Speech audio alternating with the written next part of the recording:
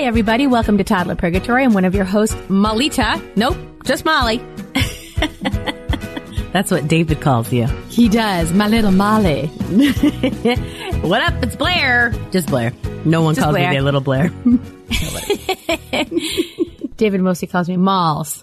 Malls. Or Mal. We also call each other, we do that thing where, like, I call him Dad and he calls me, well, it's not like mother, but like even today my son was at school and I said to David, hey, Dad. I yelled downstairs and he goes, yeah? Yeah, I do that too. It's like when I want my kids to do something or refer to their father, like if they're looking for something that I have no time for, I'm like, hey, Dad. Hey, Daddy. Hey, Dad, I'm going to need you to step in here, please. Yeah, totally. Totally. Today, I'm really excited about this. We're talking to a special guest later in the show. We're going to be talking all about literacy and how early do we have to start to make sure our kids turn out to be readers, right? Readers. Like, Not skimmers. not skimmers or texters. They're all going to be texters. Although, of course, by the time they're big, there won't be text. They'll just like blink their eyes 3 times for. I was going to say it'll be in their eyeballs. Yes. Well, that's what it feels like. Maybe not in our lifetime, but boy, it sure does feel like that. It really does. It really, really does. But like readers, I know I get it, like opening up, not just at nighttime, but like, you know, car ride to school readers. Yeah. Sitting on the bench waiting for mom readers to pick you up from basketball practice readers. Yeah. Which is tough. I mean, there's always been things pulling our kids' attentions away from what we would consider like a good book. But now there's even more because there's the flashing light and very exciting aspect of handheld video games or computers or phones or whatever. Oh, we're going to get into that too. Were you a reader, Molly? Yes. Yes. You were. Well, my mother's a librarian. Oh, right. So you had that influence. And also, like, there were 3 channels on TV, and the TV didn't really go on. There was, like, True that. Oprah started fairly, I mean, there were, like, soap operas. Then there was the news. And then there were, you know, sitcoms or dramas or, like, St. Elsewhere. Or whatever was that. You know? I am old. I vaguely remember MASH. I was tiny. Oh, okay. I vaguely remember Phil Donahue. I'm old. I was a little baby. Phil Donahue, I remember for sure. Oprah, most definitely. And then TGIF. TGIF. Oh, for sure. Friday Night Videos. Don't get me started. But yeah, I just told my son the other day that when I was a kid, I had a book started in every room. Oh, wow. So I had a bedside table book. I had one in the living room. I had one in the kitchen. And I would just like walk through, pick it up, read it, put it back down, go to the next. Like, but I wasn't doing like a book circuit or anything. It's just like when I was in a room, I prefer to be reading. You little Weisenheimer. But I also got pulled as I got older. That was more when I was little, like maybe 11 or 12. And then as I got older and I got into whatever, sports or cheerleading or gazing at my latest crush, I did pull away from it a little bit, but I certainly had that foundation. Which is great. Which is great. And I do kind of use it as an example as just my mother was a librarian, but also I did have the modeling that my mom and dad sat down after dinner and after they cleaned up the kitchen and they sat down and my mom read her book. My dad read magazines or a book. He was more of a nonfiction guy. Okay. I see that in Dick Lloyd. I see that. Dick Lloyd. Yeah. But the author that we're talking to today, Maya Smart, will tell you all about her book. In her book, I learned that 94% of moms in one study said that no health professional had spoken to them about their newborn's language development. Wow. 94% of moms. Wow. What? Wow. Yes. And that's such an interesting thing because also your brain is so foggy when you've just had a newborn. Right. You know, but then before that, we have all this precursor stuff about the physical aspect of keeping your newborn happy and fed and slept and all that stuff. But 94%. And look out for these physical things and make sure that they're moving and make sure that. Yes, but nothing about language development. And Maya gets into it in her book so much about all the different aspects of how we can be helping our kid. But she also says, I don't want anyone to panic because she also says you will never find a better time than now to launch a reader. And now means wherever you are and your kid is. This podcast is for 0 to 6, and that's exactly who she writes the kids' age that she writes this book for the parents of. So you'll never find a better time than now to launch a reader. Oh, I love that idea. Me too. And especially because I grew up not reading because I was a slow reader and it bothered me. So it was like whenever I had to like read aloud in class and it was like my turn, it was like, no, me no likey. So I attributed that. And my mom was a People magazine reader, but not much on books. We had lots of books in our house. That was the thing. Like she read a book. Like my parents would read a book occasionally, but they weren't like, you know, fervent readers. Yeah. So I just never did it. But now I'm like, maybe I should read more. And I do. I'm an occasional book reader. Yeah. I have kind of grown into an occasional book reader myself. I do belong to a book club. It's called the No Guilt Book Club. So if you come, you don't have to have read the book. I know. I like that. Brilliant. I like that. Brilliant. I haven't been recently because it's on the same night as my son has swim lessons. So I haven't been lately, but it's awesome. Yeah, the no guilt, but it does inspire me to get those books. And sometimes I read them and sometimes I don't. And sometimes I get on a flight, and if I go to Hudson Newsstand and say, I'm going to read this book on this flight, it is the best flight. It goes by so fast. I know. It reminds me how wonderful reading is. Mm-hmm. Yeah. And then you found some other stuff on dosomething.org that you wanted to talk about? Yeah. You know what's also interesting that I found on dosomething.org? They have like all kinds of things with like stats on different things in America, but this was on literacy. Did you know, folks, that 1 in 4 children in America grow up without learning how to read? 1 in 4! That's heartbreaking. That's so heartbreaking. Mm-hmm. And students who don't read proficiently by 3rd grade are 4 times likelier to drop out of high school. Oh my gosh. I mean, not drop out of high school, drop out of school, period. Drop out of school, yeah. Just nuts. And this was a little bit staggering to me. And I was like, like we live in our little bubble, and then, our little world in which, everyone kind of like thinks and learns alike. And it says that 54% of adults have a literacy below the 6th grade level. And that's in America, in the United States. And I was like, oh, wow. Okay. So yeah, we got problems. We need to do something. Like, I feel like literacy, and especially like Maya, kind of like lights this fire that it's not just like me with my kids. It's like me with my community's kids. Like, we can help each other with this. Yeah, there has to be a way. She definitely yeah, there is a way. And also it starts at home. And I think that's what I learned from reading this as well. It's funny that you say that about that 3rd grade. Students who don't read proficiently by the 3rd grade are 4 times likely to drop out of school. Another stat from Maya's book says, kindergarten language skills are the single best predictor of school achievement across all subjects in 3rd and 5th grade. All subjects. We're talking math. Wow. We're talking science. Wow. Yes. Our kids are right at a great age, everybody, to kick in the learning. Whether your kid is exiting your body even as we speak, or right this very moment. We know somebody. We know somebody is. Or has already started school. And what can we do at home to be supplementing that? So when we come back, we'll be talking to Maya Smart about her book, Reading for Our Lives. We'll be right back. So pumped. When you bring your child home for the first time, you want a baby monitor you can trust. When you choose Stork, you choose technology trusted to monitor 10 million babies in hospitals every year. Stork continuously tracks your baby's pulse rate, oxygen saturation, and temperature. Visit MassimoStork.com to learn more. Stork, a revolutionary baby monitor, is born. Stork is not a medical device. Read and understand all product labeling. Massimo data on file. Hey there, I'm Debbie Reber, the founder of Tilt Parenting and the author of the book Differently Wired. The mission of Tilt is to change the way neurodivergence, whether that's having a learning disability, having ADHD, being gifted, autistic, or some combination of all of the above, is perceived and experienced so differently wired kids and the parents like us raising them can truly thrive.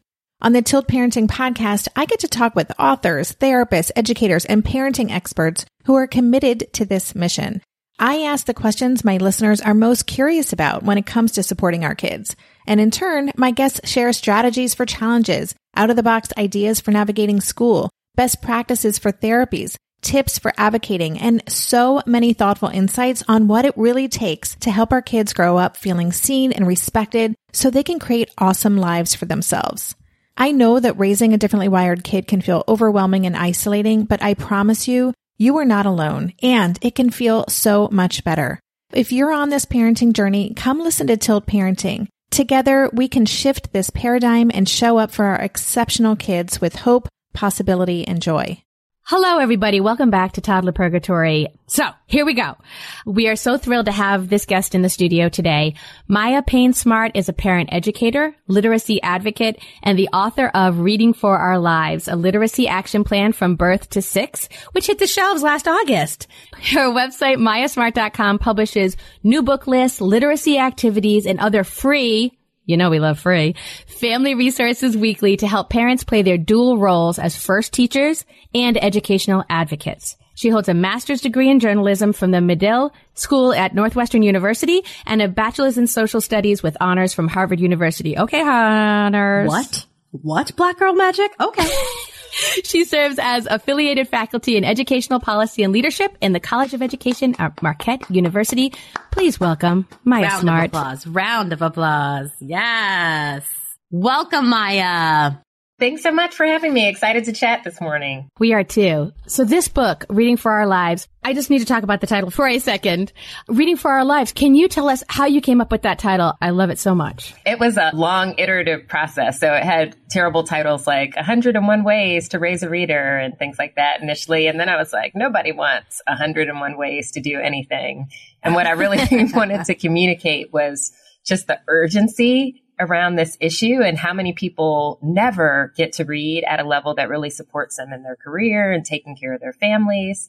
And that there were all these new dynamics going on with COVID and things within schools that were making it more challenging than parents realized. And in my mind, it was something that parents needed to be alerted to so that they could start thinking about it much earlier than they might ordinarily. Yes. You know, I quoted one of the quotes in your book. 94% of moms in one study said that no health professional had spoken to them about their newborn's language development. That stopped me in my tracks. Yes. It's kind of that survival mode when, especially with your first child. So you're learning all about breastfeeding and just keeping them nourished and then alive physically. You're given a lot of instruction about setting up the car seat and sort of all these detailed things that feel really urgent in the beginning. And I don't think parents are told enough about how to nurture brain development and how it starts immediately. Once the little one is in your arms, you have all these opportunities through conversation and just love and affection and nurturing, that those things are related to brain development, related to language development, and then ultimately related to reading prospects.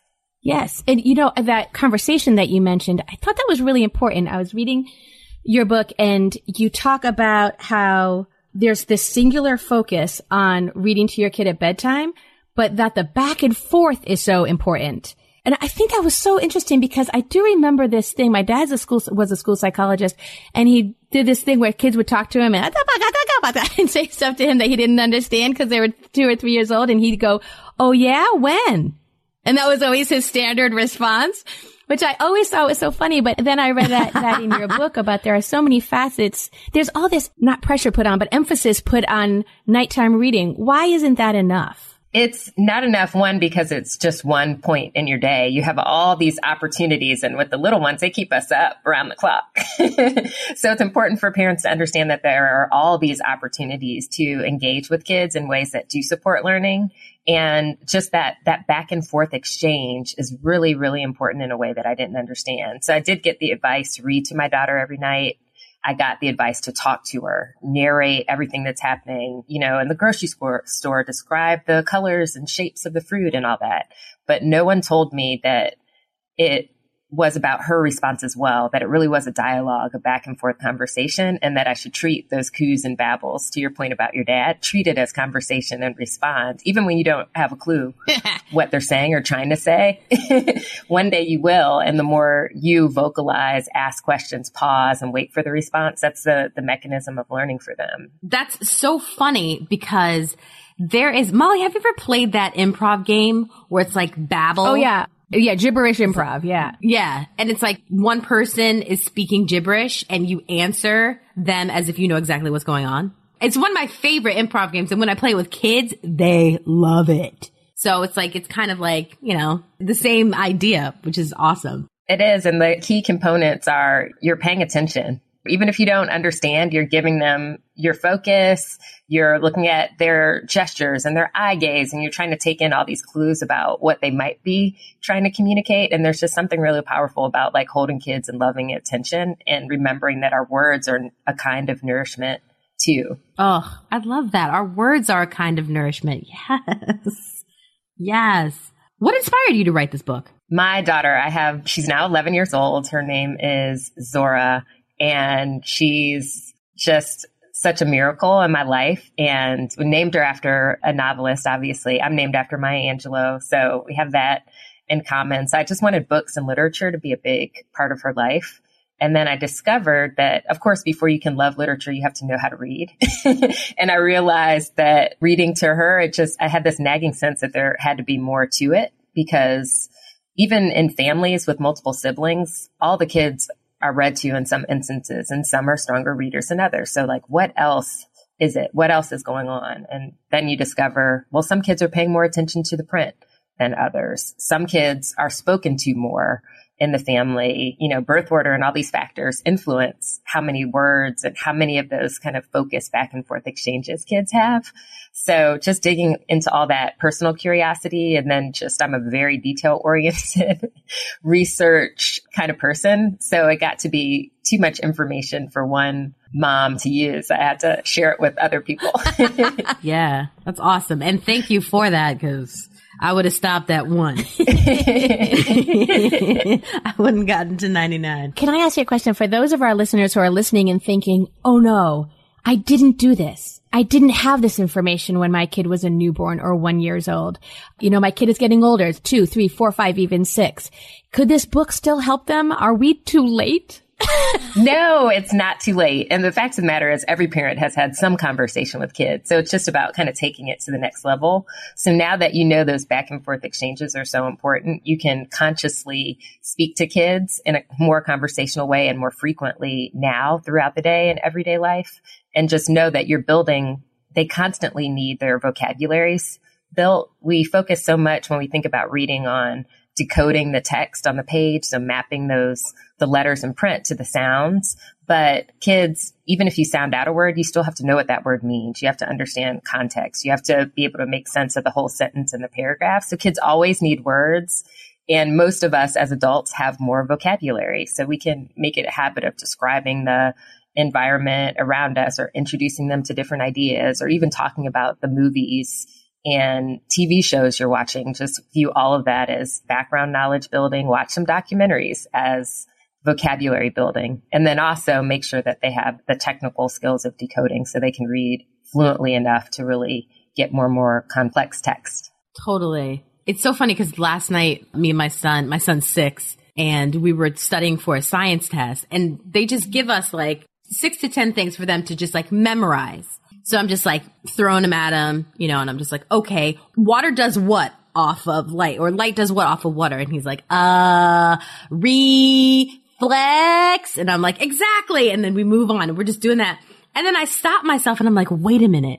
I was like, do you know what reflex means? And he was like, no. I was like, right. Okay. So I'm like, we can't memorize this stuff without him knowing what the word means. Like, that's an instant duh, but in the moment I was like, we have to memorize these so you can do well on your science test. But what are you learning? So then we stopped, and then I was like, all right, I went and got a glass of water, and I put it up to the window, and I was like, that's how, and then it, like, you could see things start to come together, and it's like, Molly and I always talk about these whenever we do research and stuff, or we read things and then we get on the pod and talk about it. It's always like these like, aha, no duh moments. Right. But it's also like, yeah, that's it. It's all about just like understanding fully what's on the page, what's going into their brain holes, right? Absolutely. And what I love about the example you just gave is like, you didn't need a textbook or an elaborate workbook to teach that lesson. So I always encourage parents, think of yourself as a teacher and know that talk is one of your main methods. So anytime you take the time to slow down and check your child's understanding, do you know what reflex means? Like just that pause and giving them the chance to respond, hearing what they do understand, what they don't understand, trying to find concrete ways in your environment to illustrate the idea or draw a comparison to something they know from some other element of their lives. Parents can do that all day, every day, and it really does make a huge impact.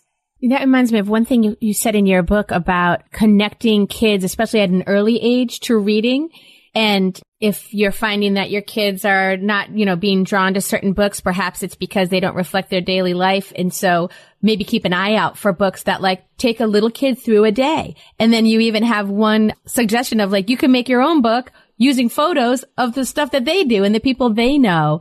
And I really loved that idea. And I know not everybody feels like they're crafty or whatever, but I feel like you could just, go to CVS, print out a few pictures and then do a 4-page book for your kid. But I love that idea of personalizing the reading experience early so that they start to see story even in their own lives. Yes. I love the little Facebooks, I call them, of, grandma, grandpa, the neighbor, whoever you have pictures of. And we don't print pictures out anymore. We think, they're all on our phones and we're just scrolling through. But we have to remember that with babies and toddlers, they're learning so much just about the object of books. And so you're teaching them something when they learn that the pages turn in a certain direction or that text runs from left to right or top to bottom. And so it's about following their interests also. And babies are interested in faces. Yeah, totally. So interesting. There's one thing that you say that got my attention because I didn't grow up as a fervent or adventurous reader because I was a slow reader.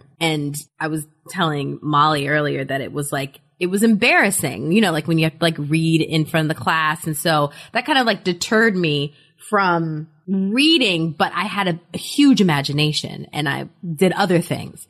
But I'm with my kids, I'm we're going to read. Everybody's going to read and it's going to be amazing. And you guys are going to be book nerds, bookworms. It's going to happen, right? And then you say we can't cram kids' way to reading. What do you mean? Because I feel like I do this.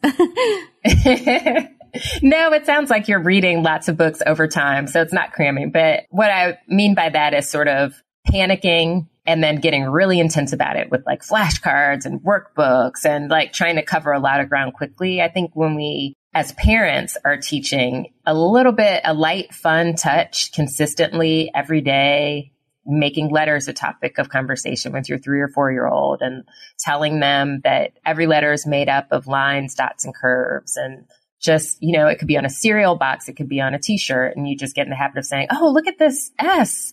S says it goes this way and that way. And so just sort of the light touch is important over time. Yeah, so take your time. As opposed to you're going to learn to read today. Grab all the books.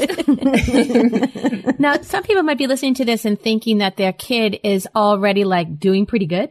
They're my kid's reading or picking up books more. Or maybe they're a little bit on the older side of our toddler purgatory listeners and they're 5 or 6 and they're reading in school. And, my son is kind of reading to himself now. I don't know how his reading comprehension is. I asked him to retell me one of the Narwhal and Jelly books we were reading the other day. And his storytelling skills need some work, but we'll go on into that another time. But he's working on it. So for those parents and caregivers who are listening right now who are oh, I think my kid's doing pretty good. I think I'm all right. Can they find stuff in this book to connect to as well? I think they can. And I think it's mainly around this idea of understanding the 2 big buckets of things that go into reading. So on one hand, you have that oral language, vocabulary, background knowledge, all the things that contribute to understanding.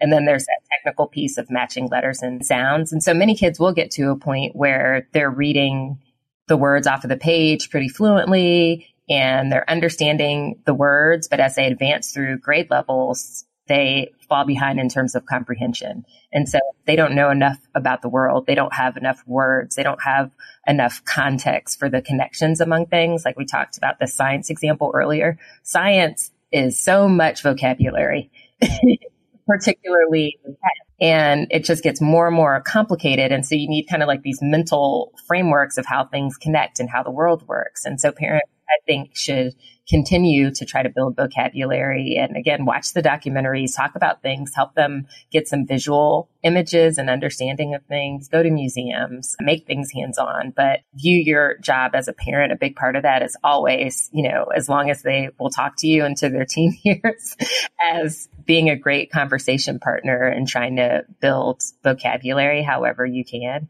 Because some of it's just about speed. And if the child does have a problem with the actual just decoding, matching the letters and sounding out words, address that as early as possible. Talk to the teachers, administrators, whoever you need to within your school or your area to get that addressed, because they just have to have automaticity with that to be able to read sentences and paragraphs and pages and hold it all in their memory and make sense of it.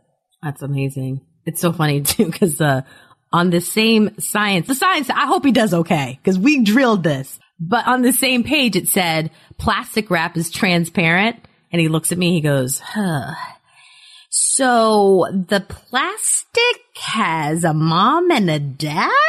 I was like, we're getting there. We're getting there. We'll get there. We'll get there. That you can work with. I have one last question for you, Maya, if you don't mind. We talked earlier about how none of us really have physical pictures when we're talking about putting a picture book together to help our kids with reading and timelines and stuff. What are your thoughts? You know, I know this is a bit of a broad question on tech. Is it hurting our kids' reading journey? Is it helping? Are there ways that we can kind of keep tech in mind? You know, I was telling Blair in part 1 about how I had a book started in every room when I was a kid because we also didn't turn the TV on until the Muppet Show or whatever, you know? So like that, it seemed that there weren't these pulls on our attention like there are now. And obviously we all know tech is a blessing and a curse and it's a wild beast, you know? But what are your thoughts on that? Is it helping our kids? What can we do to help? I think with the littles, it's hurting, but not in the ways that people think. So I think it hurts the littles because so much of their future reading success hinges on that early language development. And so parents are distracted. Parents are looking at their phones. Parents are, you know, in some cases handing the phone to the little one. So there's not the eye contact and the presence and the engagement and the talking. And we all need to talk more in a conversational way with little kids than we do naturally, because no one told us to do that. And so your point earlier about people who feel like it's too late, I didn't read this research until my daughter was after, you know, the ideal age to do some of these things, but you work from where you are and do the best that you can. So I think parents have to be mindful of their own technology use and how that affects their engagement and presence with their little ones. So true. My daughter said to me the other day, we're having a tickle fest, and I was over it. And I picked up my phone and I was scrolling for like 5 minutes, and she was like, okay, put your phone down and keep on tickling me. But she said the words, put your phone down. And I was like, whoopsie doopsie daisies. Okay. And I put it down, but I was like, oh, she's getting it. And she's 3. Yes. And it's a really common experience. There are a lot of surveys of parents who say, my child has told me to put my phone down. They're like extensions of our arms. We're using them for 85 things. It's how we tell time. It's how we check the weather. It's how we know where we're supposed to be and receive messages and all these things. So we have to be very mindful. Sometimes I'm reading articles, but they think I'm skimming Instagram. I'm like, I'm not. I do read. Right. They have no idea. I do read. Yeah, I do read.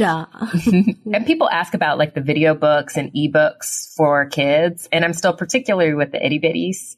I'm still a fan of just an old school board book and those squishy books with the textures, because there are so many things that they're learning, motor skills, so they'll eventually be able to hold a pencil and write, which is also important for literacy development. So they're getting so much out of such a simple, affordable item when you have board books. And again, it brings you into the circle. So it's not just the book, it's the child, the book, and the parent engaging. That's really powerful. And you don't get that in the same way with the flat experience of scrolling on a phone, even if it's an ebook. It's so one-dimensional, and it's hard to connect to that. Yeah, makes sense. And you know, one of the 6 or so levers that you call, one of them is budgeting, which I thought was really good because y'all got to get the book. It's so good. It breaks it down so well and dives into these different things. But one of them is budgeting. And it made me think about, because we have to like literally budget money and time to, you know, help our kids' reading journey. And it reminded me of how at Goodwill, one of my favorite places, has kids' books 10 for $1. It's like, what? 10 for $1? Okay. So and also you mentioned too in the book, like start to chart the free days at the museum and, you know, national parks and that kind of thing are all affordable. And I just really like that reminder that the tactile journey of holding that book and investigating it and turning the pages, like you said, in the right direction and stuff is so much part of literacy, and it can be sort of at our fingertips.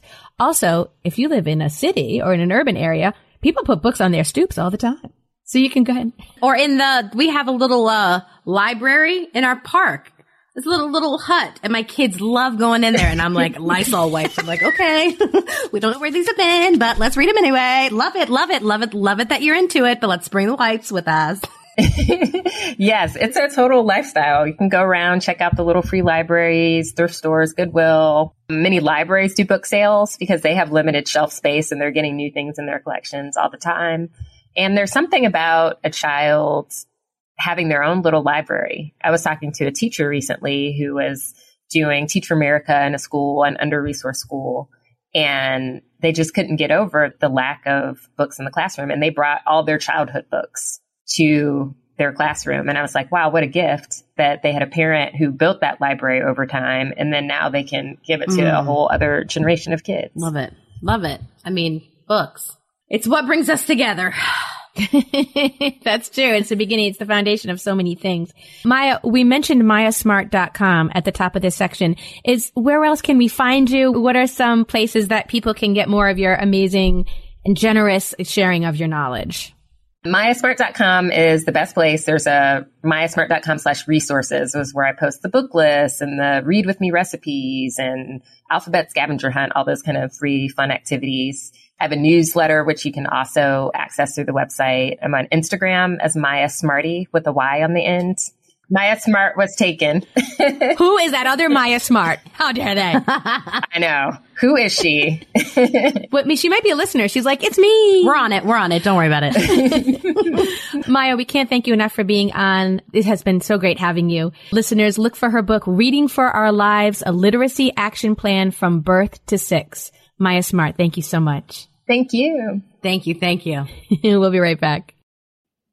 Feel like you're the martyr in your family? You're not alone. Hey, this is Joanne. And Bree. And we're from the No Guilt Mom podcast. Bree, we talk to a lot of moms. Yeah, we sure do. And if you're a mom who has a to-do list that is so massive that you get overwhelmed and you shut down, or if you fall into the habit of doing everything for everyone and don't know how to change it, we can help you become a no-guilt mom. We're going to take you from family martyr to family model. That's role model, so that you role model the behavior that you want to see out of your kids. You're going to go from being tired and overwhelmed to energized and guilt-free. Every week, you'll get actionable strategies that you can implement right away from the experts that we interview and from us. We also have a whole lot of fun, so check out the No Guilt Mom podcast everywhere you listen to your favorite shows.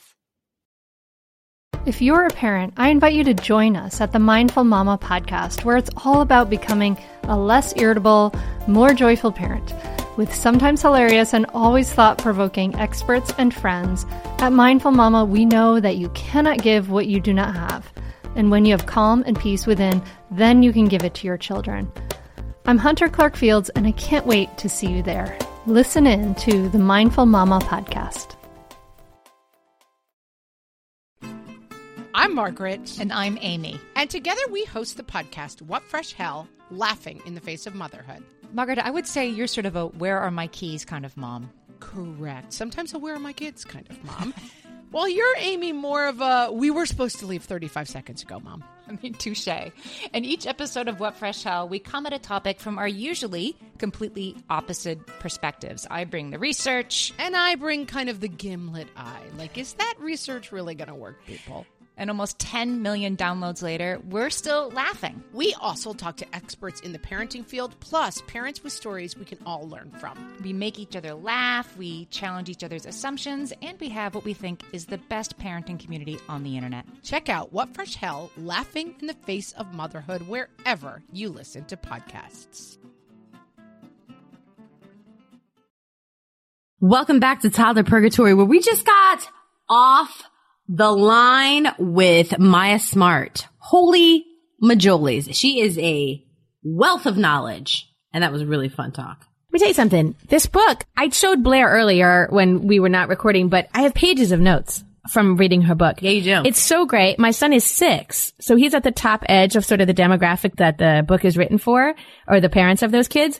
And there was still so much for me. And so I hope the listeners who are thinking like, oh, I'm too late, or, oh, I didn't talk to my kid enough, or have the back and forth when they were new. No, it's not too late. This book it's so incredibly helpful.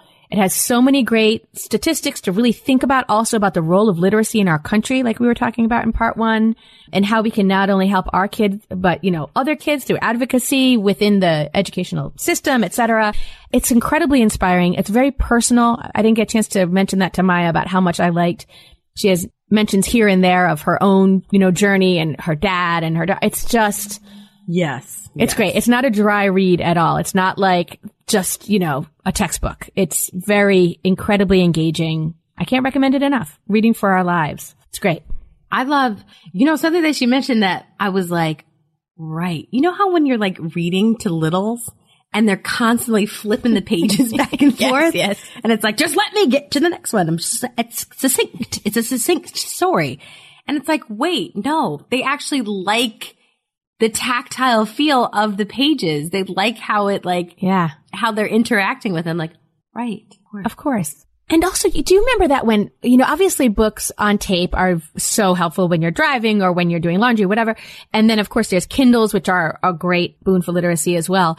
But I do remember a lot of my friends, and I agreed, saying, but I miss the smell of the book. Yes. And the feel of the pages. And that's sort of like that whole body experience of reading that you get sometimes, where you're feeling the pages, you see the dog-eared marks from the person who gave the book to you. You know, somebody might have written their name in the front of the book. Yeah. One of my favorite things, my mom sometimes orders us books off of Amazon that are used books, or from, I think she also goes to, what's that one that's the used, it's a one website, but it connects independent bookstores. The Strand. I can't remember. Well, it would, might have stuff listed from the Strand. But anyway, so she goes to that as well and sends us used books, which I love. Because you know me, I'm loving secondhand. I'm loving consignment. Give me that secondhand. Yeah, don't get me going on Poshmark. That's a different podcast. But she sends us them, and I love so much when it has like the name of the previous kid in it, you know? Like, to Jeremy, love grandma. Yeah. 2011. And I'm like, oh God, it's so good.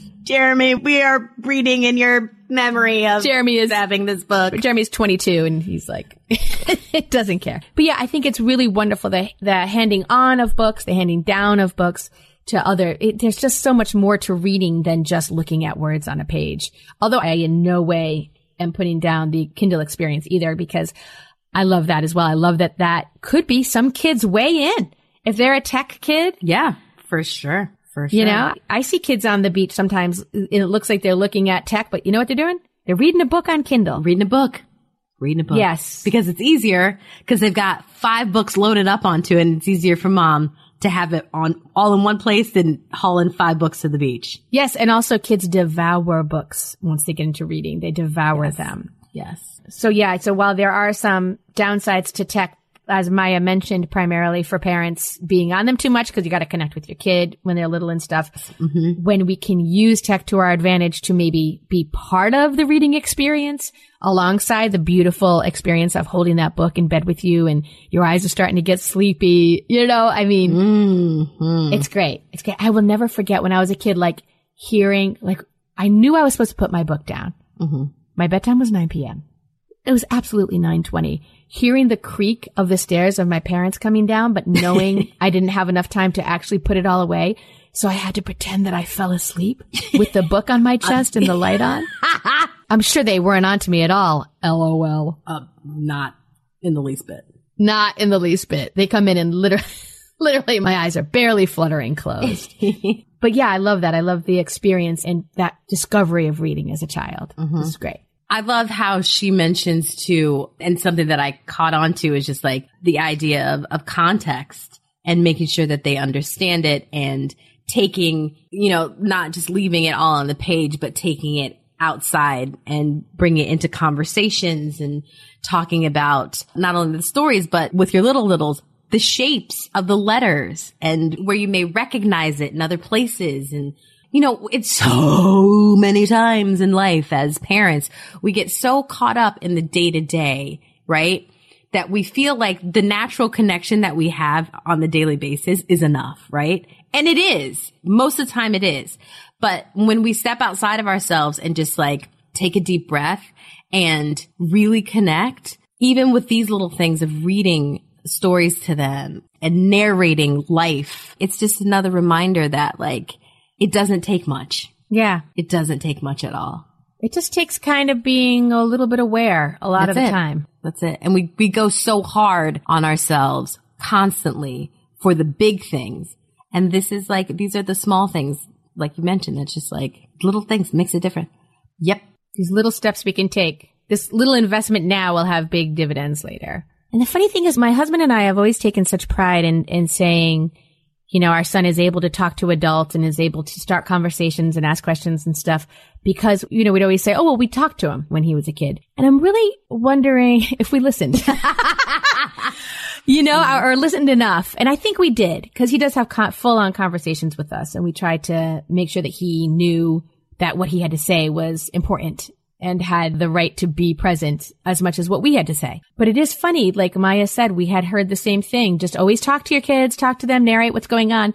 But that back and forth, even when it's just gibberish. Even when it's just gibberish is so important. That was a real takeaway for me. And I wonder if it was for some of our listeners as well, to make sure that you hold space for their replies, for their communication attempts, and to really respect that. We find sometimes that our son is a little sensitive when we laugh at something he says, because he doesn't understand how delightful he is. You know what I mean? Like, he says something, and he said, well, don't laugh. He's also a sensitive little buddy. But I don't know. It's a funny thing where we want to be like, no, you're delightful. Like, no, you're funny, dude. We love this. Yeah. You're funny, dude. And so there is we can take delight in our children's babble, but I think we also have to take that minute to get on their level and listen and nod and go, yeah.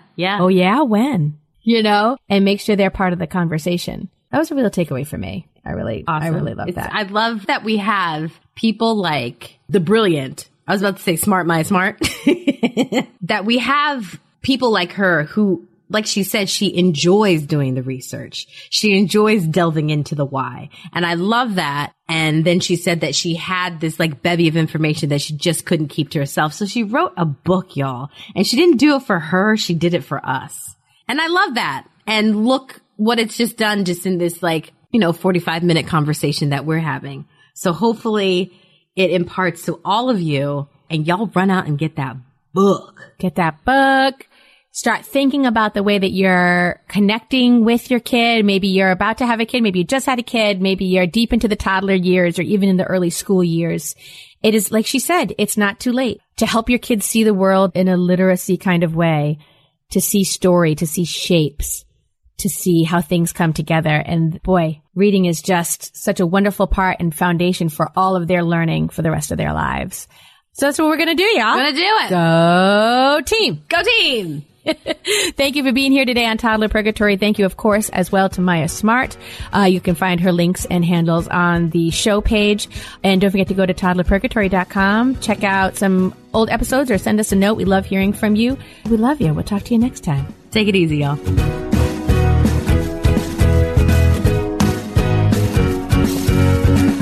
Real truth alert. Pregnancy, birth, and having a baby isn't all sunshine and rainbows. I wish it were. But the reality is that many people struggle and suffer through this time without the right help or even knowing what they're dealing with. I'm perinatal psychologist Dr. Katayun Kayeni, also known as Dr. Kat. My podcast, Mom and Mind, aims to shine a light on the difficult reality that so many hopeful and new parents experience and raise the volume on how we can better support mental health, which is a big part of our overall health. Episodes include personal stories from people who have healed through things like pregnancy and postpartum anxiety, depression, PTSD, and so much more. I also talk with specialists and experts who explain and educate on these conditions. All of this to support parents to know that they are not alone, that healing is possible, and there are resources that can help you today. Listen into Mom and Mind and walk with me through the world of perinatal mental health. Hey, are you a parent of a teenager?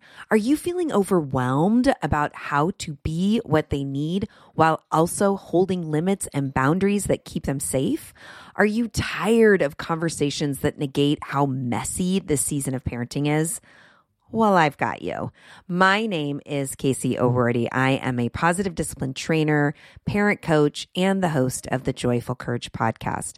Every week, I come to you with an interview digging into tough topics with experts I trust and solo shows that go deep into the personal growth and mindset needed to raise teens in a way that grows them into confident, capable young people. I am not afraid of getting real about the intersection of conscious parenting and the teen years, while also bringing in vulnerability, humor, and lightness. I'm walking the path with you and honored to serve. Listen to Joyful Courage on Apple Podcasts, Spotify, or wherever you consume podcasts.